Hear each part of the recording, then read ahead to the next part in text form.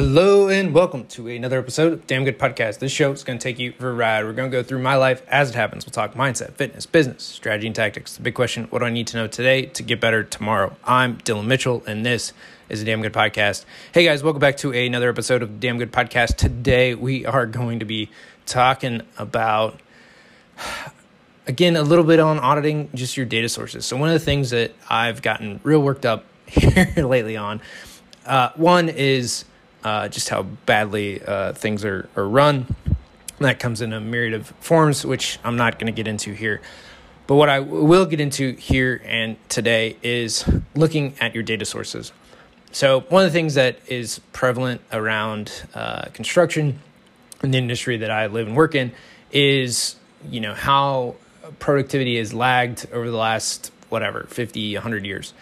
But then let's break this down a little bit. And this is the bullshit data that people end up pushing. So one of the charts that McKinsey put together, which McKinsey is a big consulting firm, and in there they had this graph, which there's this major divergence between construction, which is stagnant in the productivity increases, and then like manufacturing, which is like a straight line up, right? 45-degree angle up.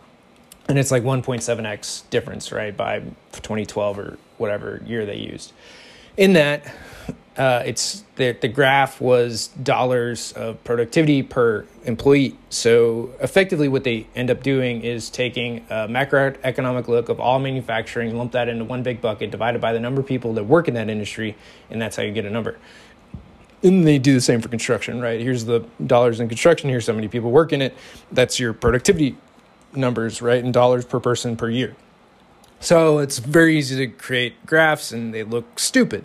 But when you look under that, let's look under the hood, right, of what this data actually represents. So in manufacturing, and again, it's like, okay, what do you want to talk about? Do you want to talk about automobile manufacturing and how many like cars they put out versus, and then, you don't actually have to sell cars. So for manufacturing instances, right? So you're just looking at car production, but sales of cars, right? Are you including all the dealerships in that data and those number sets to do productivity, right? Like, what are you including? You just doing, cars out of the plants sold to dealerships, right?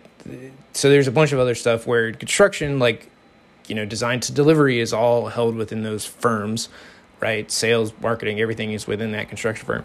So a little skewed there in the data. And then the other thing too to look at, okay, let's take a car. Like, let's say the car, the life of a car is, let's just say 10 years.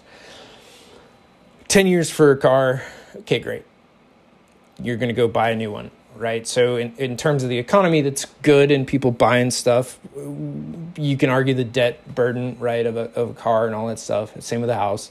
But now let's just say that the lifespan of a house or a building, commercial structure is, let's just say it's 50 years. So it's 5 times longer than whatever a car is, right? 5 times longer. So let's just say, and then they gave numbers, right? So it was $100,000 was the value add of an employee annually in manufacturing and like 65 grand in construction. Okay, all well and good. That's fine. We got some numbers to play with now. So if the value added in construction is 65 grand times by 5, because that's how long like a house or anything, and obviously stuff stands for longer, gets destroyed sooner, but whatever, no calamities, no catastrophic events. So $325,000 is 5x of that 65 grand that a person does, because that's a value that holds, right? So 65,000 is their value add per year. But that structure is going to stand for 5 times longer than a car, right, in manufacturing. So now you have a 3.25x benefit to construction versus manufacturing if you take that same $100,000.